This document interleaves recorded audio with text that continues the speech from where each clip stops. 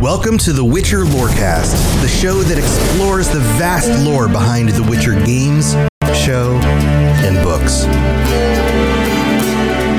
Witchers, welcome back to the Witcher Lorecast. This is your host, Tom, or Robots. I'm here with Toasty. And Toasty, we just got together with our patrons. We talked about the entire season, but we hadn't yet gone through the last few episodes specifically. So we're going back to episode 6, baby.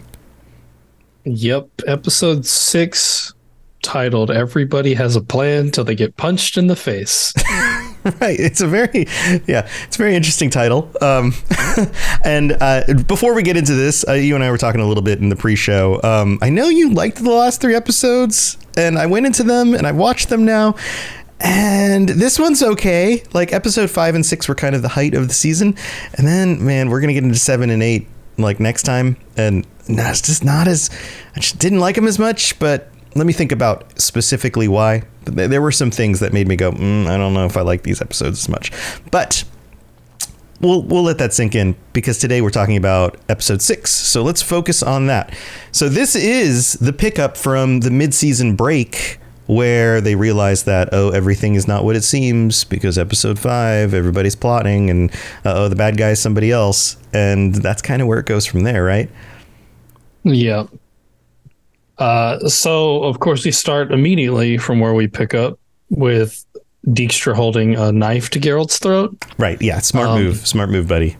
Good idea. Yeah. Hold a knife at his throat. So, yeah. Geralt ends up complying with going with Dijkstra.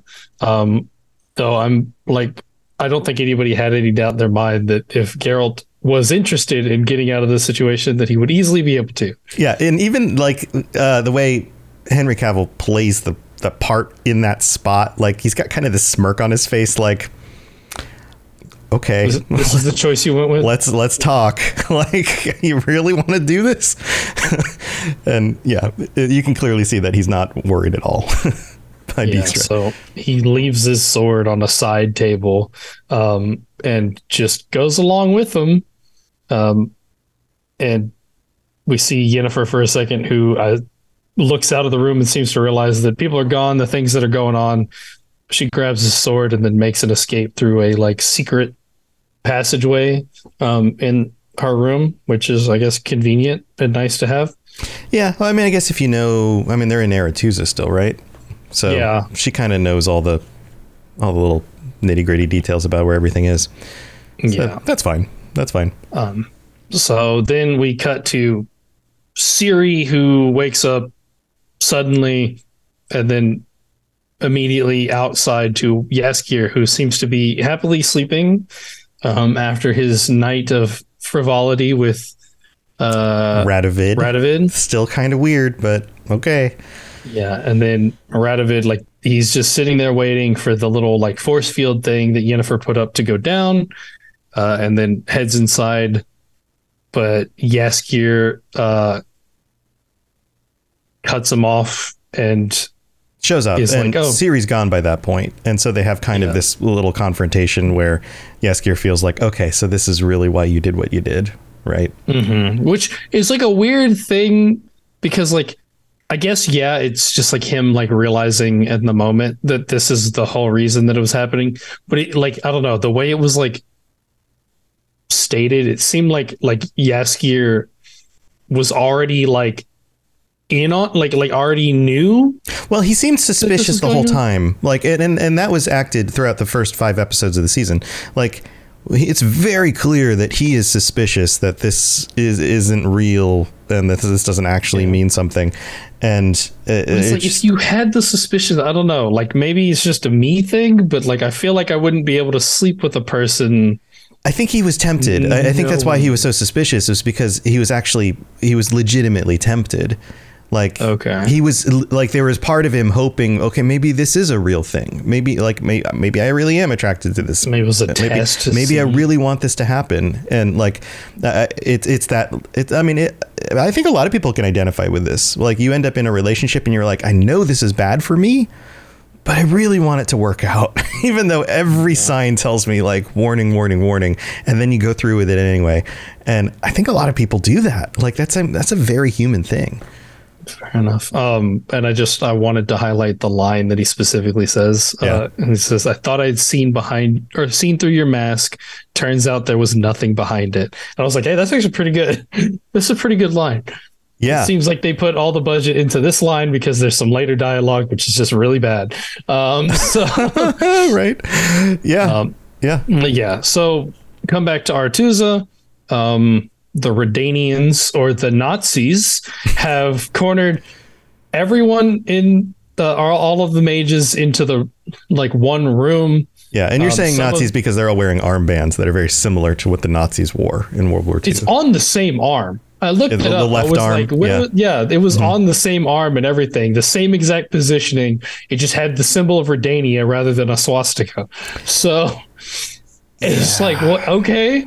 And I looked it up and I couldn't find anything specific. I think I have to read the book to get super concrete, but I looked up the coup on Thanet and did my reading on it, and nothing in anything about it mentions these armbands, I don't think. Mm-hmm. So this was an added choice to just have Nazi symbolism in it, which just seems like a bold choice. Right. I always try to think through the same thought process they probably went through, and what was the problem they were trying to solve and what were they trying to do? And either they were trying to draw direct correlations between the Redanians and Nazis, which they could have because of the whole racist thing, and it's fair.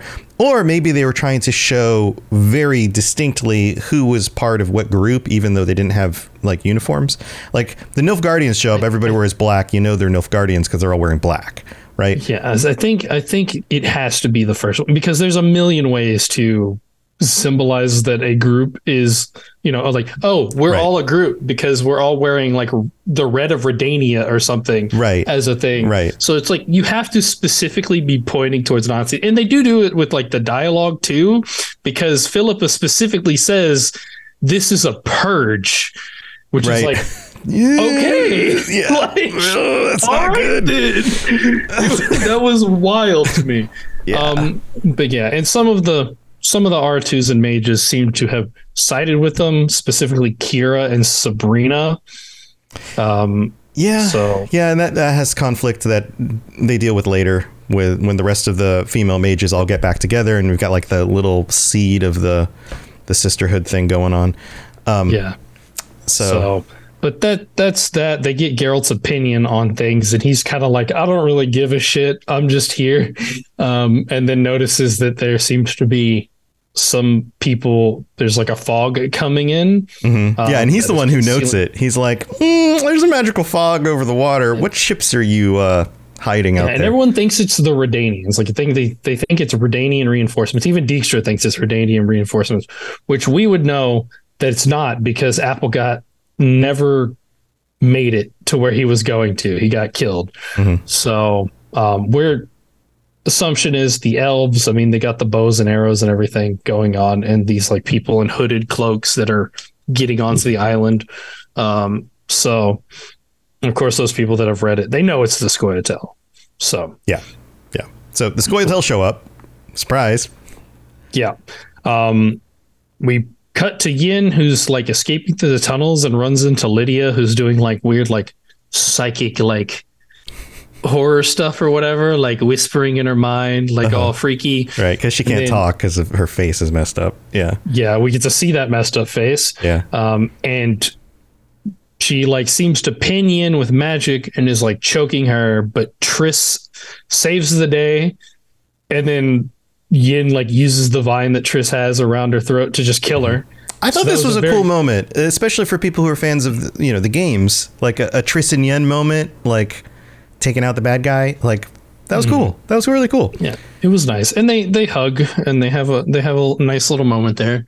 And we get but in the other room, the fight has broken out. Tesea shows up and is basically arguing against it.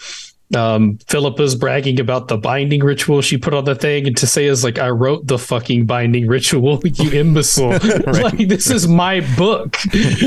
So she breaks it, and the fight is fully on the Redanians versus the mages. The mages are just slaughtering them because they have magic. Yeah. So, and Geralt pursues Dijkstra, and we get the ankle breaking scene, which is great. Yes. Okay, so a few things here. The ankle breaking scene, I think, worked really well. I feel like that was good payoff for Geralt just being patient and then just putting him in his place, you know?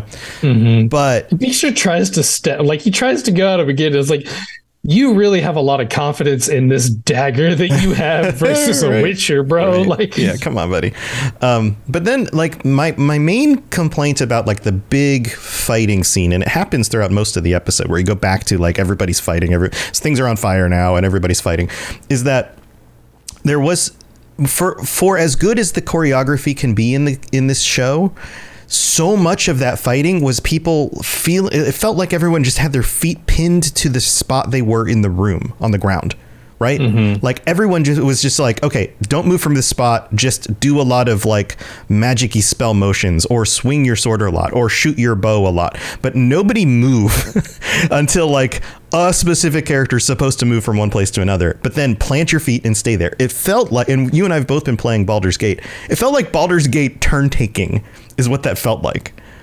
Fair. Like, and that kind of pulled me out of it. I was like, this could have had so much cool action and everybody moving around in the background. But if you just look at the scene as a whole, everyone's just kind of stuck in place, and it just it felt a little limited. And maybe that's a budget thing. Maybe that's they were just wanted to focus on the main characters. I imagine it's a budget thing because there was a lot going on in this episode, and I have to imagine all the effects and stuff they were using for the magic is probably a harder thing to like bring into motion, because it's easy whenever the magic effect is going from point A to point B, but if it's like the point A is a moving target as they're making the effect happen, I have to imagine that the budget or if the background's too busy, like if there's too much motion in the background and like you don't have a good clean plate for putting that magical effect on top of, because you had multiple takes of the people in the foreground, like I can imagine it's a complex thing. I don't think this is something easy to do. So when it does come across in shows or movies and it just looks easy, then it's because it took a lot of work, right? So yeah, I mean, it didn't ruin the scenes. It just felt a little TV action rather than like a movie scene. Yeah, and speaking of like Baldur's Gate D&D stuff, I'll have some things on that whenever we get to it. Okay, I'm over here specifically calling out D&D spells as they're happening because they look like D&D spells.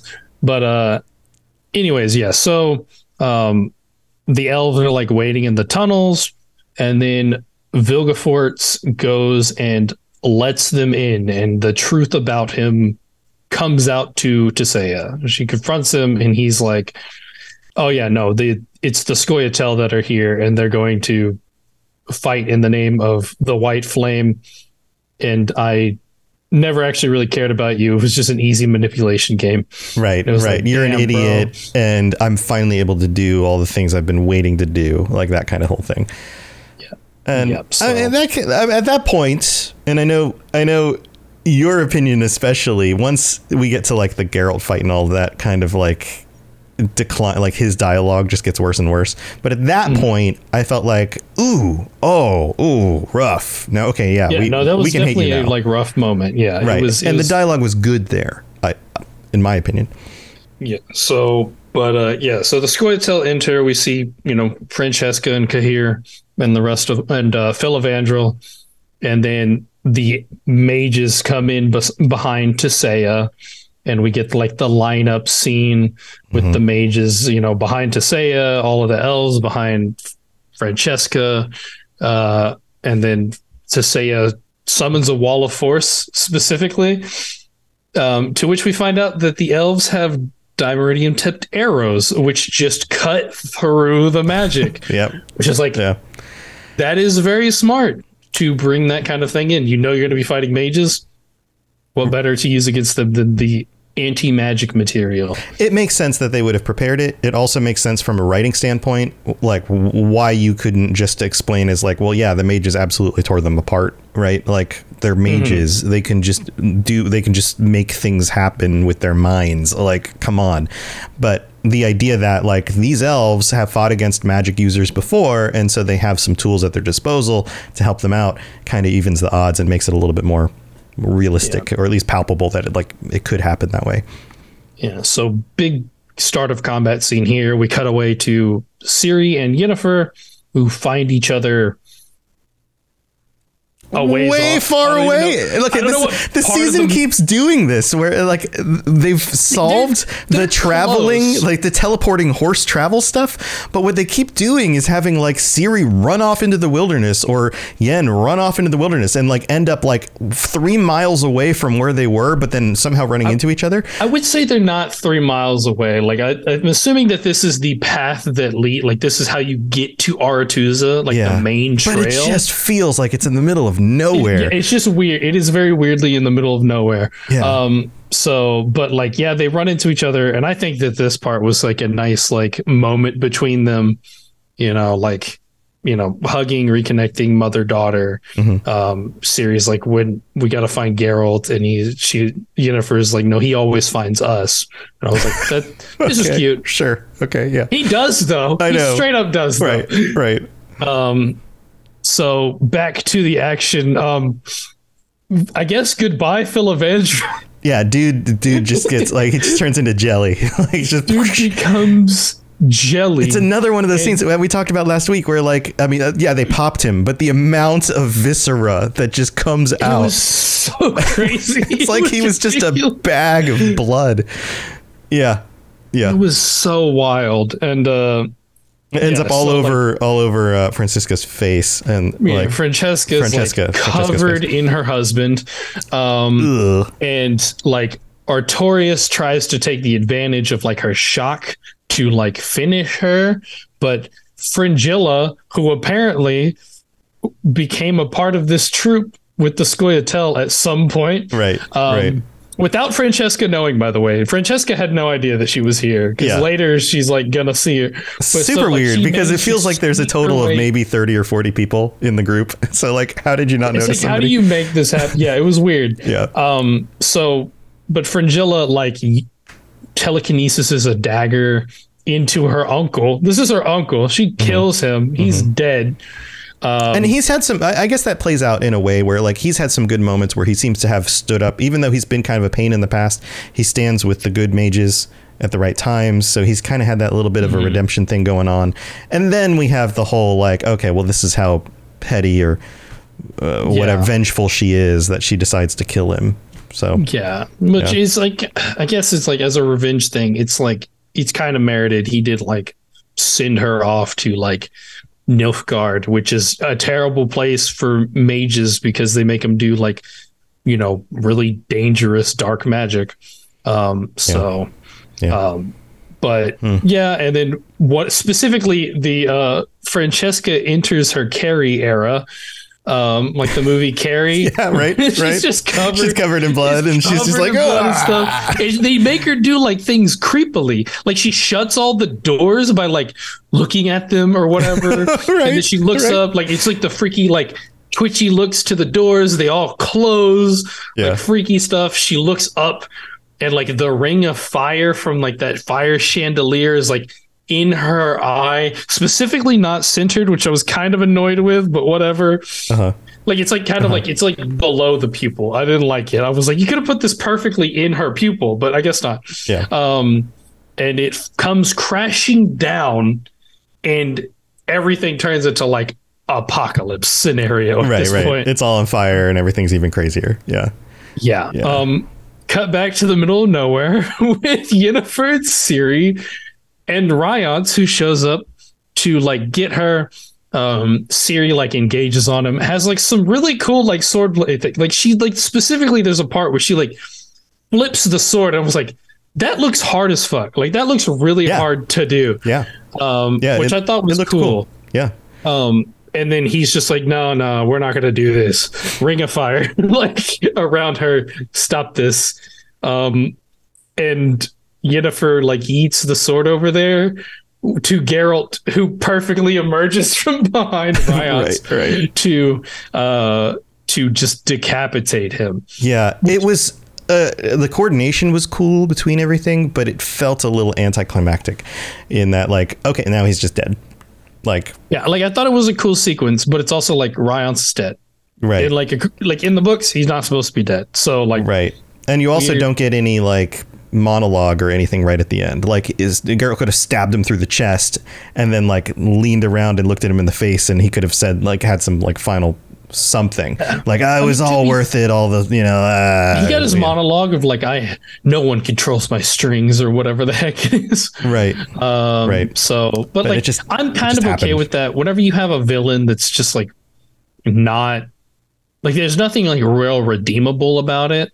Like, I see this a lot, like with like Demon Slayer, the anime Demon Slayer, where like some of the demons like had really poor circumstances that brought them into the situation. Like, the reason they became demons like was because of really like horrible shit that happened. Yeah. And then there's some that just have no like, and they have remorse about it. Like, you get like the crazy, like the flashback after they're dead of like the situation that got them here and like why it's so terrible. And it's like, yeah, that really sucks. And I feel for this demon. And then there's some that deserve no remorse, and like, you don't get it. Like, and that's Ryance. And they just straight up kill them. And it's like, this is good. And granted, they only really get the flashbacks whenever they're killed by the main character. Otherwise, you really don't. But it's like, I didn't want to see this character's remorseful backstory, and you didn't show it to me, and I'm happy about it. And so I'm like, I'm happy you don't get a monologue. Sure. Yeah, it makes sense. It makes sense. If anything, it would have been like, maybe there was more information they could have gotten out of him. But at that point, I guess maybe they didn't need it. So, I mean, they didn't need it. They knew that Vilgefortz was the one pulling the strings. Right. So, like, but you've got other questions. Like, what else is there going on out there? Like, what else do we not know about? But he probably wouldn't answer the questions anyway. Vilgefortz is going to tell Geralt all of those answers later. That's true. It's all good. That's true. So, yeah, he did. We cut back to the fight. Everything's burning. People are dying. Tahir's fighting some like random mage sword wielder dudes, which we see like a good chunk of like in this. And it's like, seems very unimportant. Also, he's supposed to be like an incredible like swordsman, and these guys are kicking his ass for the most part. Like, yeah. All right. Yeah, we get more combat sequences. Istrid and Marty shows up out of nowhere. Who the heck is Marty? So, yeah. But they just run through these guys through this hallway, which it seems like that's like a thing that's kind of coming about a lot in like modern stuff. It's like, don't fight certain characters in hallways. Don't fight Darth Vader in a hallway. Don't fight Luke Skywalker in a hallway. Apparently, don't fight Darth Maul in a hallway. Back from the Clone Wars. Yeah. And now it's like, don't fight Istrid in a hallway. So I just thought it was funny that it was specifically a hallway.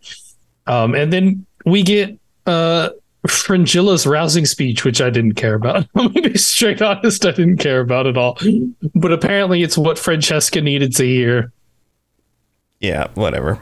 Yeah.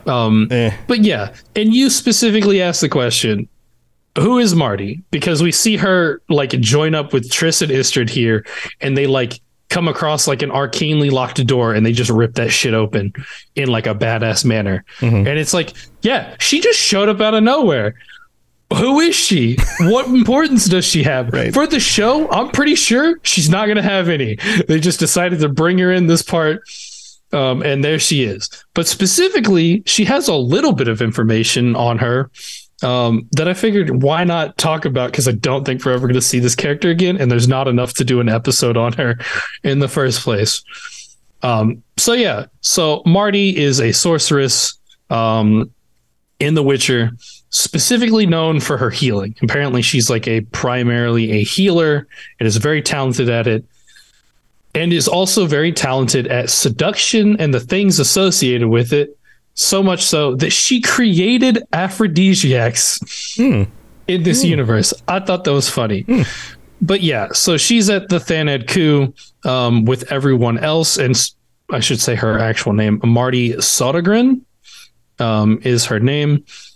She is here with everyone else, and actually, I don't think, or she doesn't actually in the show talk to Geralt at all, but specifically, she does come up to Geralt and Yennefer during the banquet before that we had, and then after the coup, or on the coup, she tries to save Hin Gidimdith, which I think is the old wizard. I think it's not the same. Oh, name, yeah, the old guy. but I think that it's the same. It's going to be, that's the same guy that they're, when his heart gave out. And we see him later in the episode having a heart attack. Right in the middle of the battle. Yeah. Terrible time to have a heart attack. And then later on, she specifically goes to talk to Geralt to give him the shortest route to Garstang, which I don't think is going to come up in the show either. And basically tells, she talks to Geralt a few times to help him with things. She fixes someone's broken lung. And she's kind of just funny because she's supposed to be just like a primary seductress in this. And I'm wondering, because there's a later battle, the Battle of Brenna, that she's supposed to come back as later as well. So maybe this was like a glimpse of a character before we see more of her later. Maybe. I'm trying to see what they're going to do with her. I think they just had like a named sorceress who I'm pretty sure is, I can't remember. I think she joins the Sisterhood or the Lodge because, I mean, she's a female wizard or female mage. So I don't know, but maybe we'll bring her back later.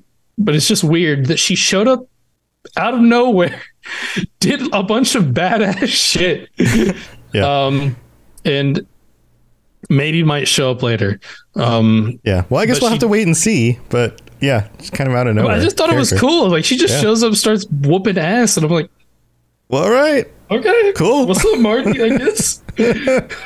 Yep. So there you go. A little mini episode about a character who barely shows up in the books, but now is in the She show. shows up here in the books. Yeah, a little bit later. That's about it. All right. Well, we've got more to talk about with this battle and everything else that happens in the rest of the episode. But first, we have to go thank our patrons. So we will be right back. Very well. Let us get this over with. Something has infested my vineyard.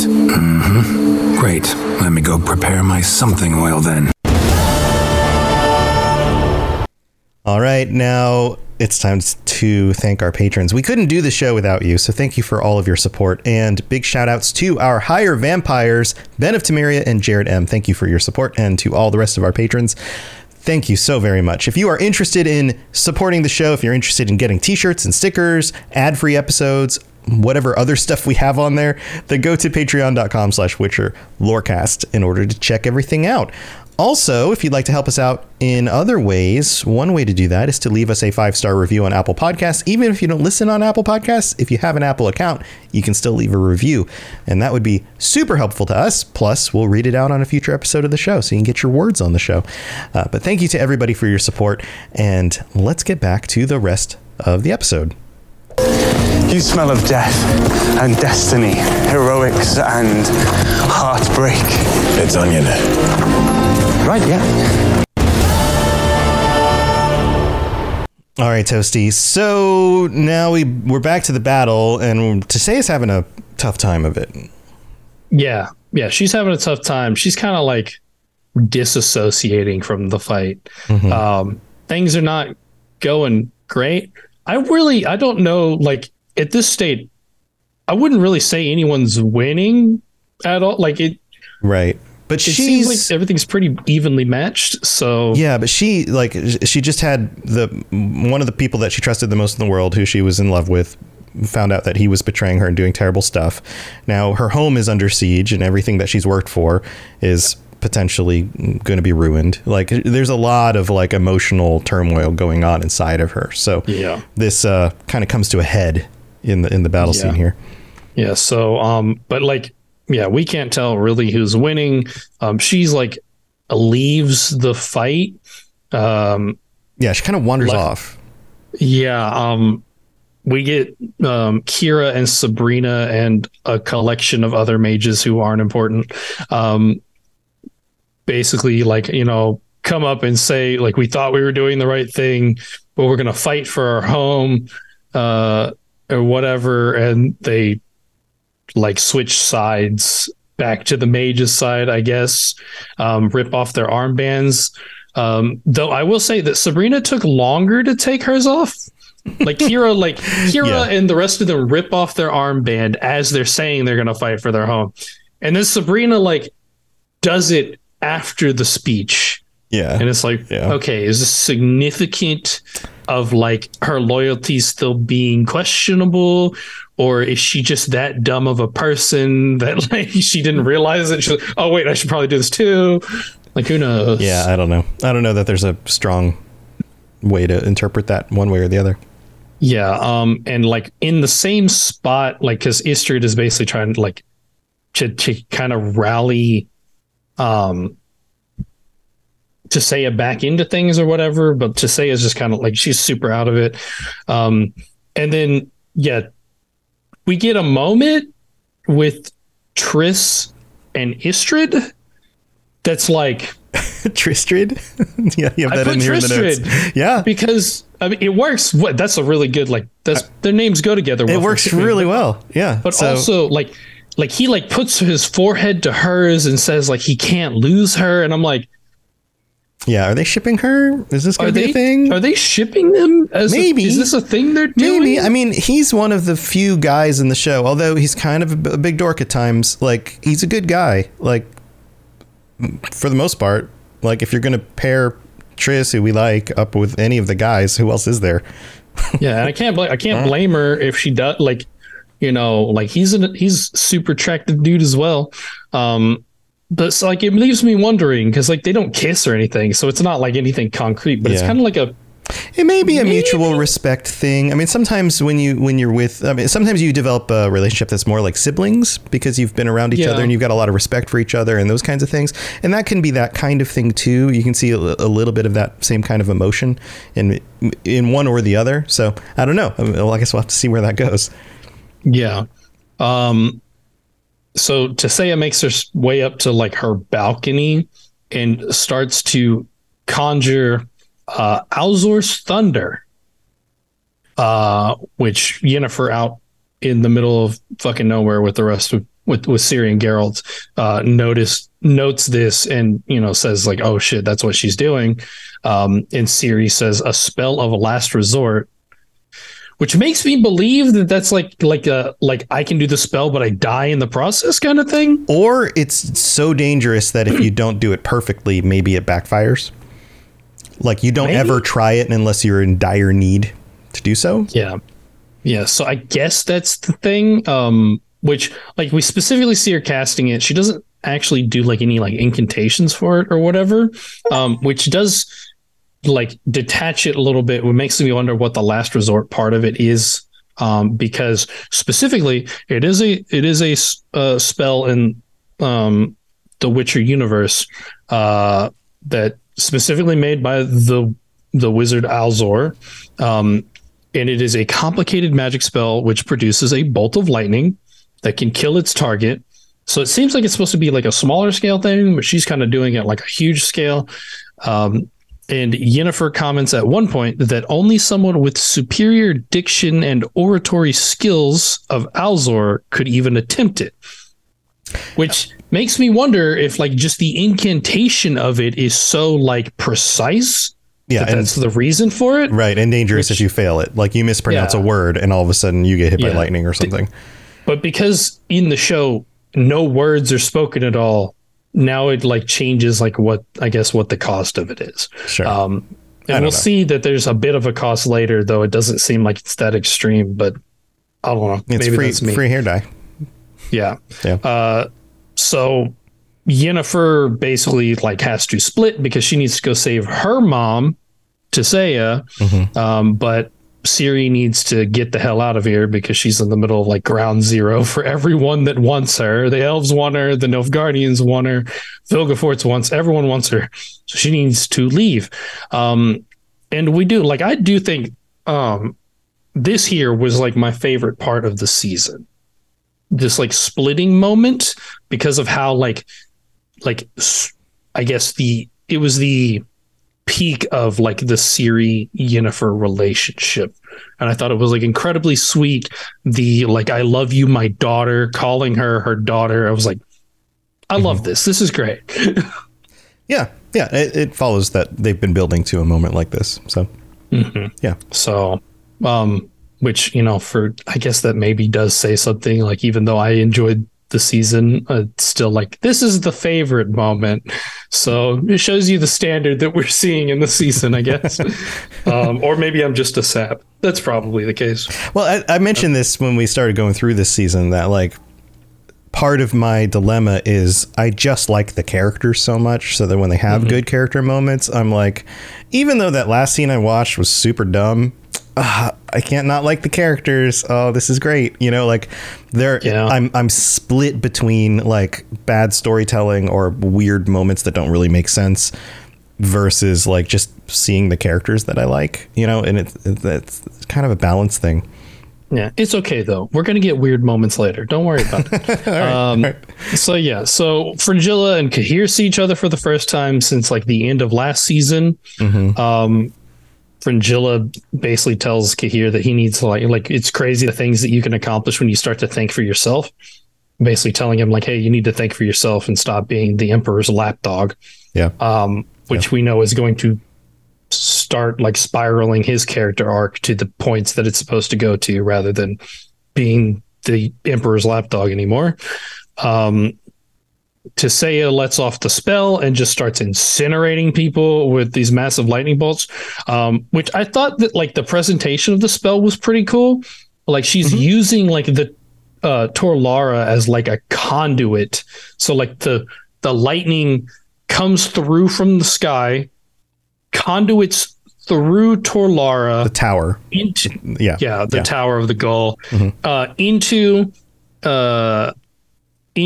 like Aretuza, and even conduits through these like 2 points on her balcony, and then starts like funneling into her and then into the people. Like the mini conduits here I thought was pretty cool. And like I can honestly believe, because of the character that Tissaia is, honestly believe that she thought she might have to use this spell one day and specifically design the structure for it. I can see that.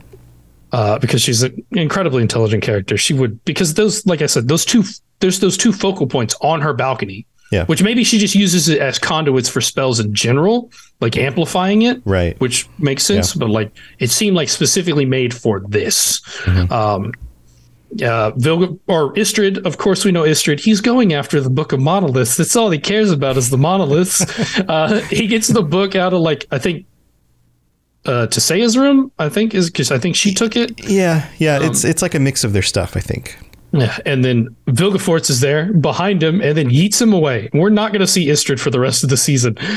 Where the hell did he go? I don't know. I imagine they'll bring him back for next season. He's lost in a desert crazy. Somewhere, maybe. Maybe.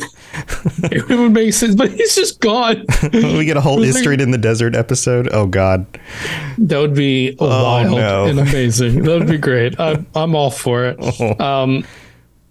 We get Artod, who served no other purpose. We have not seen him at all except during the banquet when he made the "I'm so drunk, I'm making an embarrassment of myself" distraction for Yennefer. That's all he did. And now all of a sudden he's like this menacing dude who wants to kill Dijkstra very badly, and decides to make jokes about it. This was weird. This is a weird moment for me. Yeah, I'm not a big fan of this moment either. Yeah, but it's fine. He gets owled in the face. Violently. By Philippa, which, damn. Like, I know that she's like kind of bloodthirsty, but like for an owl to do the damage that we're presuming is happening, for the blood flying and like her hand being coated in it when she turns back into her like human form, which also like, wouldn't it be on her feet because they're like her? Yeah, the wings would be like the hands, the feet would be the talons. Yeah, that is a little weird. Hand, you know, but like, you know, we'll not think about it. And she's not particularly careful with Dijkstra when she helps him up. Even though he's got a broken arm and a leg. It's fine because he likes pain. Right. I was like, they had to remind us about that one. Yeah, we have to do that. And now we get Geralt and Ciri trying to get down to like the beach, and we get the Ciri Cahir confrontation, where she's like wailing on him violently. He throws down his sword because he doesn't want to fight, because he's he's now thinking for himself. He's a changed man. That is a quick turn. Yeah, this is one of those moments I was like, well, that's a really fast turn. And on top of that, he's felt guilty about this all this time. We know that he's been having like those like troubling dreams. Like you can see that like the seeds of him feeling guilty. And I think he started to feel really guilty after like the Emperor made him kill the guy, the unimportant guy, Robbie Amel's character. Mm-hmm. Made him kill that guy, and he felt really bad about it. Right. Okay. So like, I mean, maybe they've been building to it, and I just haven't really paid attention to it. I don't think they made a good enough point to like point out that he's been feeling guilty about it. But like the clues are there. Right. It's just like it doesn't come off as quickly because like he's literally doing the Emperor's like wishes right like a second before this. Yeah. But yeah, he feels guilty. He wants to repent. He wants her to kill him. He wants the last face he sees to be Ceres, right. The lion cub of Centras, the princess. It comes off so creepy. It's in the books, he does like change to like want to do things for like good things on Ceres' behalf because he's in love with her.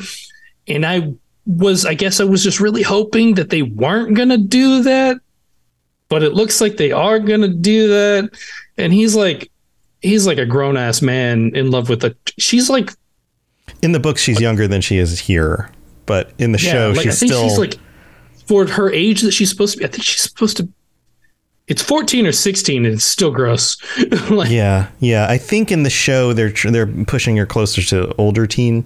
But still, you're still a child then. Come on. It's weird. So it feels weird, but like the Scoia'tael like show up some more, or the Redanians. I can't remember. I wasn't paying close enough attention to who rides up. And he basically tells them to get out of here, and he'll like hold them off. Right. And like that's the last we're going to see of him this season, I believe. So, and then we get the Stregobor moment, your favorite moment for good old Stregobor. Yeah, they like, it feels like a fucking like redemption moment, and I hate it. Right. But it's okay because like the things he's saying are really fucked up and racist. Right. It's like his racism finally becomes useful. Yeah, that's exactly what it is. But that's not good. Like, that's just like he helps the characters that we care about get away by finally getting to be his true racist self. And that's just not satisfying. Yeah. That's just not great. You like to read what I write on the paper. You want to read what I wrote specifically? Yeah. So someone give Stregobor an armband, please. Time to unleash maximum racism. Yeah, this dude's like, hey, look, there's a bunch of elves. I can purge them with fire. Oh, God. Yeah. he's unleashing his full like Nazi here. It's like it's ridiculous. Yeah, by cooking them. Yeah. He like explodes into fire. Right. And even says some shit like Falca will be waiting for you. As I know, Falca's rebellion. Which we'll get to talk a bit more about that next episode. Right. But yeah, so it's whatever, but it lets the rest of the mages get away. I guess it is. I mean, it makes sense for who the character is, but it doesn't feel great. Yeah. But then we get back to Geralt. Yeah, Geralt and Ciri, they find a boat, and then Geralt's medallion starts going off, which signals him that like magic danger is nearby, and so he's like, okay, Ciri, you gotta go. And she's like, no, we're gonna get separated again. And then he says like, never lost, always found, which I thought was stupid. It plays out a little bit later too, but it's fine. It makes sense to Geralt, the dude who doesn't actually know how to like say comforting things. Right. It's fine. It seems like a Geralt line. It's a dumb line for dialogue, but it's understandable for Geralt to say this because he's not exactly a personable person. So I'll take it, I guess. But it was just weird. It was like, what? Okay, cool. And then she runs off towards Torlara, the Tower of the Gull. and we get the trailer shot of Geralt like pulling his sword out of his back sheath, the glimmering like green gem on the handle, and we find out who he's going up against is Vilgefortz, which I knew that this was happening. I knew this specifically. This scene was what that was going to be pointing towards, and we get the fight between Geralt and Vilgefortz, and like the fighting part is pretty good. The choreography is cool. Yeah, the choreography is good, except for a couple moments which are weird, like the time he when Vilgefortz like bamps the staff from like right hand, left hand, like that weird part was it teleports the staff between his hands. Yeah, I don't know. It worked. They do it enough so you start to catch on. Like, okay, he's able to block everything. When I first saw this scene, I thought this fight was really dumb. Like I thought the whole staff thing or whatever. I knew that the staff was part of it. I thought like the teleporting thing or whatever. I thought that was real like dumb, gimmicky. But like this time around, as I was like paying attention to it, it was like actually this actually like requires quite a bit of coordination and shows like how formidable of like a combatant Vilgefortz is. Right. Even though we saw him get his butt kicked in season 1 by Cahir, right? Yeah. So that still feels a little weird to be like, okay, well, how did he reach power level, 10,000 or whatever? I mean, he's been training it in secret. That makes like sense because like I think it's been a significant amount of time since that fight. Yeah. I don't know how many, but it's been years. It's definitely been years since that fight. So like he's had time to like practice, train or whatever. So like the fighting's good. The choreography is good. Okay. So what about the dialogue? Dialogue is fucking stupid. Yeah, I specifically the one line that I have here or whatever, and like I wrote it in the same manner, like like the internet memes or whatever, when like you get like a real like dumb like idiot on the internet and like people make fun of it by putting like the capital and lowercase letters like alternating or whatever. Yep. I wrote "You like my staff" specifically in that way because that's the dumbest line of the season. Yes, that was pretty dumb. The fight is pretty cool. Geralt gets beat down, which there's still something about that doesn't feel right. Like, I feel like they could have had Geralt do more and maybe get a hit in, or maybe like, I don't know, drink a potion down real quick because he felt like, okay, crap, this is going wrong. I need to buff myself or something. Like he kind of just kept going at him. He doesn't have his stuff with him, so I don't like. Yeah, maybe that's it. I don't think he was at any preparation point where he was like, "I need to prepare potions to right for this situation." And Vilgefortz like turns his sign usage back on him, which is cool. He can like reverse the sign usage. He's also like using like actual spells with it as well. You know what might have actually saved this for me and put it in the I feel better about it category is if Vilgefortz had said something like, I knew one of these days I'd be coming up against a Witcher.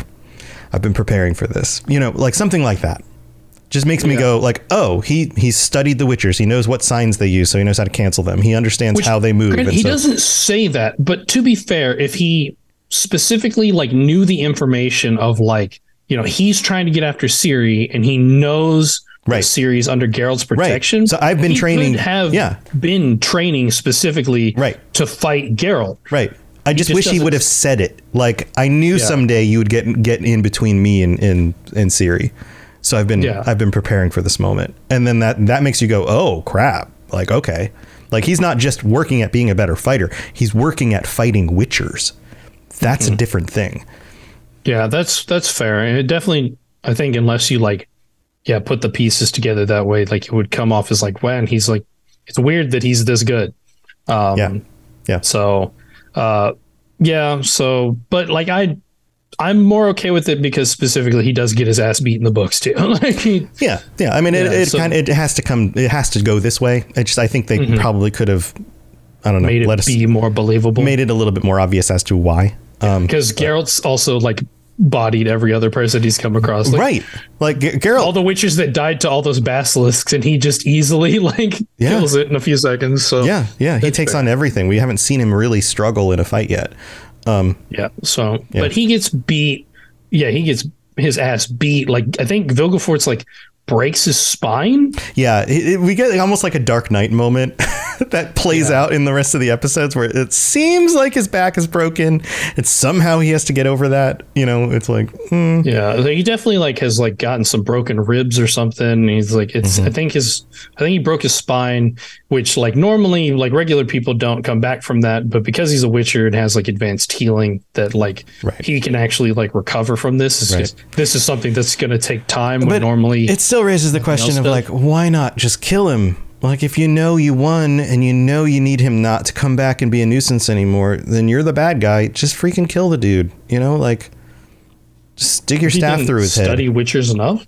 I guess, but like he had him down. Them in the sense of fighting, but not in the sense of like things that they can do or whatever. But like, you know, he's not dead. You know, maybe he's incapacitated, but you know he's not dead. So like, finish him off. Like, I don't know. Just like maybe John Wick shoots a dude in the leg and then shoots him in the head because he needs to make sure the dude's dead, you know, not just bleeding out on the floor.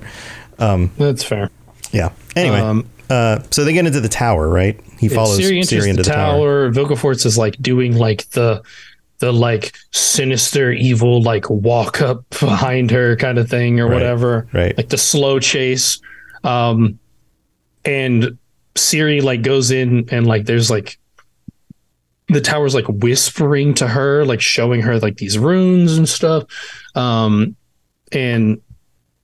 like she activates it somehow, you know, with her like elder blood or whatever. It's not really like a clear, like, oh, this is what she's doing. Like she's just interacting with it and it activates it.